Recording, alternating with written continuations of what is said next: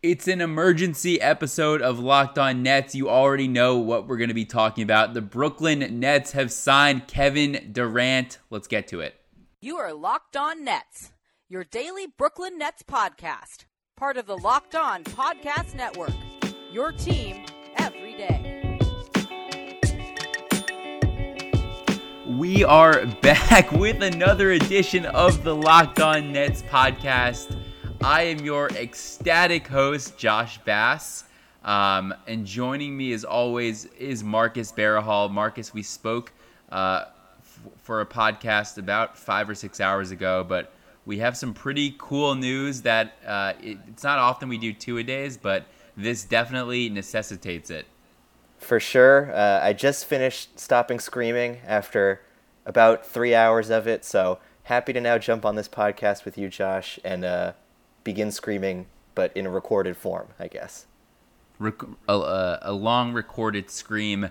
That's our motto here. I found out when I was at a Trader Joe's with my roommate, who is a huge Knicks fan. I was gleefully rubbing in his face, just euphoria as I waited on the hour line to buy my snacks, my salmon, my seltzer, all the good stuff. But we have some. Yeah, this is just so cool. Just to set up the show again, because I'm assuming we're going to have a lot of new listeners.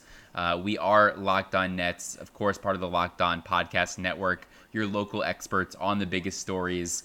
My name is Josh Bass. I've been a Brooklyn Nets fan since that first 2001-2002 season when they had Jason Kidd and made the finals with that really magical team with Kmart, Richard Jefferson, Kerry Kittles. Have been a loyal Nets fan along the way, even though a bit of a outlier living in Manhattan all my life. So having to contend with that, it's just really special to see this awe-inspiring moment where really the Nets have truly, regardless of if it works out, because there's a lot of question marks still with Kyrie, and KD obviously not going to play most likely this year with his ruptured Achilles tendon. But just the Nets finally getting over the mountain, winning the free agency battle against the Knicks, the Lakers, the Warriors, of course, and coming out on top. It's just amazing to see. And along with me every step of the way, my man Marcus Barahal. Marcus, you're a Knicks fan, but you're slowly, I guess maybe not that slowly anymore, maybe rapidly becoming a Nets fan, but you're here to balance me out. Yeah, Josh, I'm going to be honest. When I heard the news, and this might shock you, my first reaction was not being dismayed that he didn't sign with the Knicks. My first reaction was, this is incredible, this is great. So I hesitate to call myself a Nets fan. I think, deep down, obviously, I grew up a Knicks fan from Manhattan like yourself, but it became really hard not to root for this Nets team this season, and I couldn't be happier for you, for the fans, for the listeners, and I'm just happy that you allow me to even speak on this podcast. You could easily kick me off and just go solo, but I appreciate you continuing to host me. Well, that's a good idea. Maybe I'll bring that up to David I don't Locke know. and see if he wants me to go solo.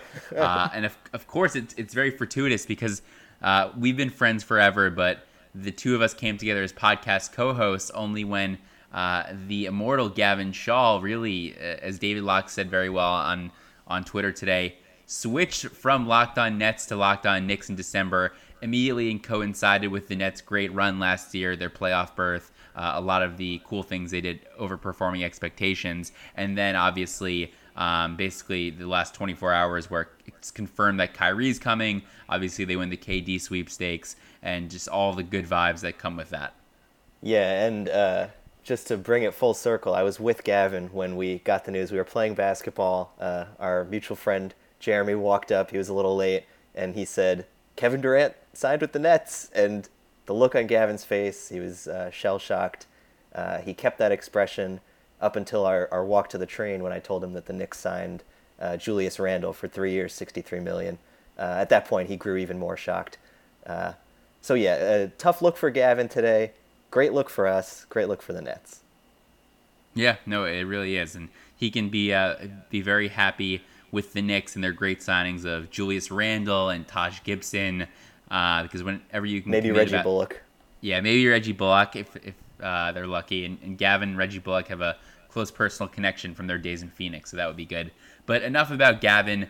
The Nets have signed Kevin Durant, and I can't get over how awesome this is. Obviously, not even just like the Billy King trade and everything that has kind of transpired since that. Sean Marks, just the phenomenal job he's done in the last, I guess, pretty much 40 months since he took over. One of the worst GM situations of all time. Rebuilt the Nets into a team that had a stable core, really well-developed young players, and then being able to add two marquee free agents, Kyrie Irving, a champion, and Kevin Durant, another champion, and someone who will go down as probably a top 10 player of all time, even top 5 at some point if he can come back really strong from this Achilles injury. So just everything that we've gone through as Nets fans, dating back to the 12 and 70 days when I was talking myself into Rafer Alston and Chris Douglas Roberts, the days of Bruce Ratner just being a complete snake, trying to really derail the team and being cheap, like Kiki Van, everything. Like this is so cool. I mean, Avery Johnson, like the promise when they first went to Brooklyn, and we thought it was going to be something way different, and then the team just fizzled out. Like CJ Watson not just laying it in, trying to dunk the ball. Like I've gone through so much with this team, so many ups and downs, and there's going to be so many more to come. But on this day, on June 30th, 2019, I'm just in a state of euphoria right now, and I love this team, man, and this is going to be a really cool season for us. I think it's great, like, that they have kind of a year to settle in, where without KD, the expectations aren't going to be that high. They can blend, like Kyrie, Dinwiddie, LeVert can all blend together, see what works, what doesn't work, and basically give Kenny Atkinson and Sean Marks a 1-year-long laboratory so that when KD hopefully comes back 85, 90, I'm not even going to say 100% because it's just unlikely, that they are able to hit the ground running and really just take the league by storm. Yeah, that's my favorite part of all this. Like, obviously they lost D'Angelo Russell, who I'm sure we'll talk about in a future podcast, but being able to keep guys like Dinwiddie, guys like Karis LeVert, all these, Jared Allen, all these guys who we kind of loved watching this whole season, Nets fans grew to love, and are a big reason that Kyrie Irving and Kevin Durant wanted to come, was because of that culture. Sean Marks and Kenny Atkinson obviously like helped develop it, but those players embodied it, they bought in, and they led the Nets to an incredible turnaround, to a playoff berth. They won a game, and they really showed like what that group of guys can do. So I'm really happy that, like, D'Lo notwithstanding, of course, that those guys are getting to stay together and reap those rewards. Obviously, I think DeMarre Carroll signed with the Spurs, but other than that, like a lot of guys coming back, which is really nice. Yeah, no, it's cool to see, man, and like I think everything that this team is like, that's the work they put in, and that's like, I saw someone say this, like the Knicks just try to sell the glitz and glamour of Manhattan and playing under the bright lights of MSG and kind of restoring the Knicks to greatness. They just try to sell that over and over again, and it doesn't work. Like the Nets, they realize, like, even though they are in a big market in Brooklyn, clearly they're the second tier team in the city, but they were able to say, listen, if we try to develop these guys like a Spencer Dinwiddie and hit on someone who bounced around Detroit, Chicago, G League, pick him up, Joe Harris, a guy that like no one ever was, a complete afterthought in Cleveland, make smart signings around the margins, we can build up to a respectable team, try to get lucky on turnaround projects like D'Angelo Russell and see them become into all-star players. A guy like Karis LeVert, identifying him when everyone thought he was going to go in the second round in that draft after a bunch of injury-plagued seasons at University of Michigan. Like, just these smart signings that can really build you up into a free agent destination. You don't always have to be in the biggest market, as we've seen time and time again. If you make smart signings, you have a good infrastructure in place, your coach and GM are simpatico on the same relationship, you can become that premier free agent destination. And who knows if it will work out. I feel really good that it will, just given everything that Sean Marks and Kenny Atkinson have done. But listen, the Nets have put themselves in the absolute best position to succeed, and I think it's a great sign for every small market team out there, all the other 29 franchises in the NBA, that this can be done. If you have smart ownership, you can build a contender. Yeah, and I think what you said about earning it through hard work and that kind of thing, I think that's exactly the reason that those guys decided to sign here. And I think that if they had like gone to the Knicks, it would have been earned via like a different route. Like it would have been just through suffering and through like almost just like begging in a way. But the Nets like put in the work. They obviously were in a tough situation because of that Celtics trade. That's obviously completely in the rearview mirror now. So yeah, I just think that Brooklyn worked way harder than anyone else besides maybe the Clippers, and in the end they pulled it off. Yeah, like how shocked are you? Because for me, like obviously we've been talking about, oh, like it's possible that KD would want to link up with Kyrie, and we'll see. And like obviously Mark's brother is high up in Live Nation, but like I never thought it was I thought it was a possibility. I would say maybe between like 10-15%. But I never thought it was likely or would even pin any hopes on that, just because I just didn't think it would be a reality. Because like this doesn't happen to the Nets. And sorry, Rock Nation. I realized I said Live Nation. Like this doesn't happen to the Nets, and they just got a Hall of Fame player who isn't necessarily in his prime, but definitely can come back and still be a perennial top 5, top 7 player in the league. And it's just like I'm just still shocked. And I didn't believe it even when Stein was saying like, oh, it looks like the Nets are really in contention for this. They're really pushing hard for it. It's pretty likely they're going to get DJ, Kyrie, and KD. But up until Woj tweeted it, like I still was very skeptical. I completely agree. Yeah, like Gavin and I saw the Chris Broussard tweets. We saw Mark Stein's tweet. We were like, okay, like yeah. When Broussard says it, you know it's wrong. Exactly, but he did say that it was one team had heard that it was the Warriors. Yes, so that was when I was like, oh, maybe it is Brooklyn. I was happy after that. Yeah, but once the Woj tweet came through, once obviously the boardroom posted that Instagram video, I think they gained like 30,000 followers in like 10 minutes or something. Once Woj announced that they would be putting the video up once he had made his decision. But yeah, like you said, even if he comes back like 90%, he's an all-star. Like Rudy Gay, there was like a stat going around about his pre-Achilles injury and post-Achilles injury numbers, and so pre-injury per 36 minutes he was 20 points, 7 rebounds, 3 assists. Post-injury per 36 minutes he was 18.5 points, 9 rebounds, 3.5 assists, so pretty much the same. And his true shooting actually went up. He didn't get to the line as much, but like overall he's a similar player, and part of that decline might have even been just due to aging. So I think that like there's recent history to suggest that maybe this isn't as devastating of an injury as it would have been even 5 years ago. So for Kevin Durant to expect him to come back 85-90%, I think that's realistic. And if he does, I think Brooklyn is definitely a finals contender. There's no other way to say it.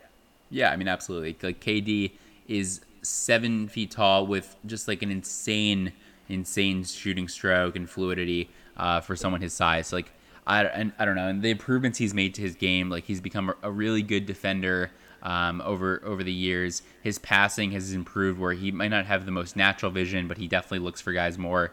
Like I think he's going to age like a beautiful glass of Merlot over these next few years. So I don't know. I'm really pumped up right now, and we'll break down kind of how the fitment's going to work as we kind of get further along the summer. Obviously, with the understanding that a lot can change with the supporting cast in a year, but I feel very confident, especially with the Nets medical staff. You know, they are very conservative. We know how conservative they are with injuries, but they've done a really nice job, especially when you look at probably the base case, a guy like Karis LeVert, who gets hurt last year, but that was kind of on a freak thing. But they've done a really good job with him besides that, ensuring he stays healthy. And this is not a team that would rush anyone back in the slightest, so they're going to make sure he gets the proper treatment, the proper resources, the proper rest. And if he can make a full comeback with any team, it's going to be with the Brooklyn Nets.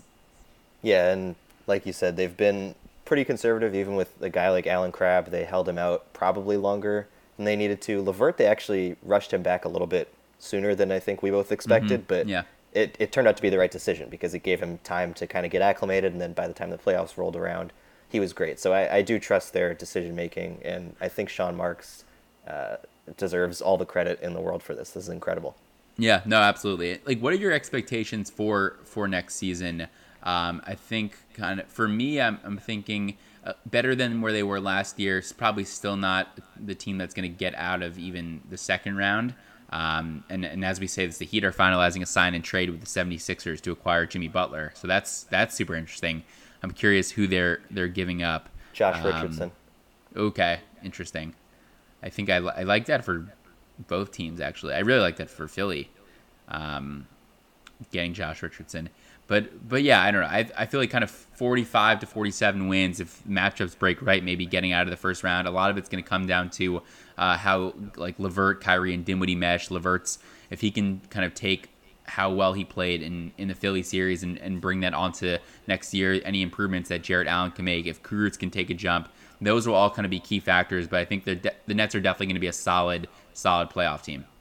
Yeah, and with no KD, I think it's going to be like a huge year for Rhodey to show some improvement, because he's kind of, like we talked about them signing a guy like maybe Tobias Harris or someone who could fill that 3-4 position on offense and defense and just kind of like take over for this team. And with them signing Kevin Durant, obviously that's like the best case scenario, but he is going to be out this whole year. So that gives Kurucs a great opportunity to show what he can do and prove that he belongs in the rotation, even when Durant comes back and they have all these other guys like Prince.